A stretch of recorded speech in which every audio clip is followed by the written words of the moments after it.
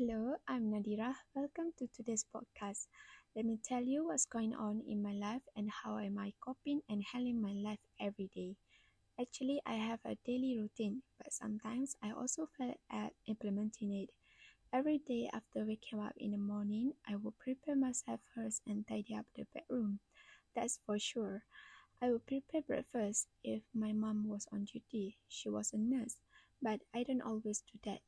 After breakfast, if there's an early morning class, I will go to class. Otherwise, I'll hang clothes, tidy the house, and sweep the floor. It seems like a cliche, but that's my daily routine. If my work is done early, I rest first at 10 a.m. and will continue cooking for lunch.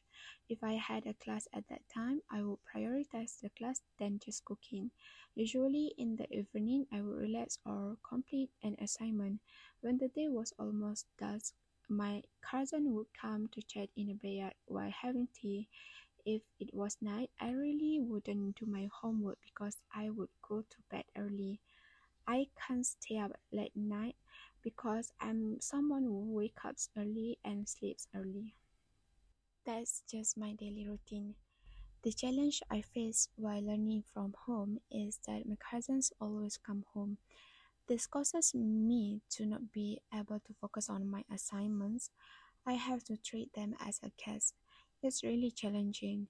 Still, I handled this problem by getting up early in the morning at 4 a.m. to complete assignments because during the day my time is spent playing with them. Even though there are challenges faced when studying from home, there are also good ones because I don't have to think about my needs when I'm in college away from family. In life, there must be love and grief. So do I. Life is not always as beautiful as you think. What I have now can study up to the degree level of education, all because I have been through bitter things. Still, I make it a passion to succeed, prove that I can. There was a time when I was a teenager, I was very embarrassed with the people around me because of the problem I faced at that age and was known by the school. I was very disappointed, sorry, and ashamed. From there, I began to change myself for the better. I cried alone and lost many friends. What I did, I studied hard and became a student who obeyed school rules.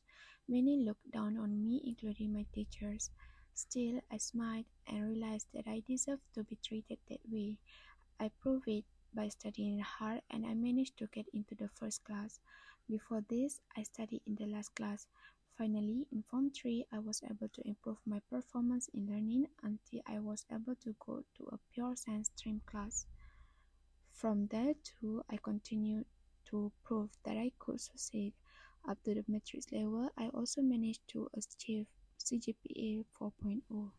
That's all what I went through with bitter memories that taught me a lot of things to mature myself.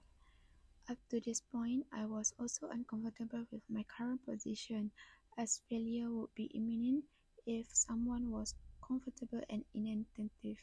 So I always remember that the life we live now is not achieved easily, but by what we went through in the past.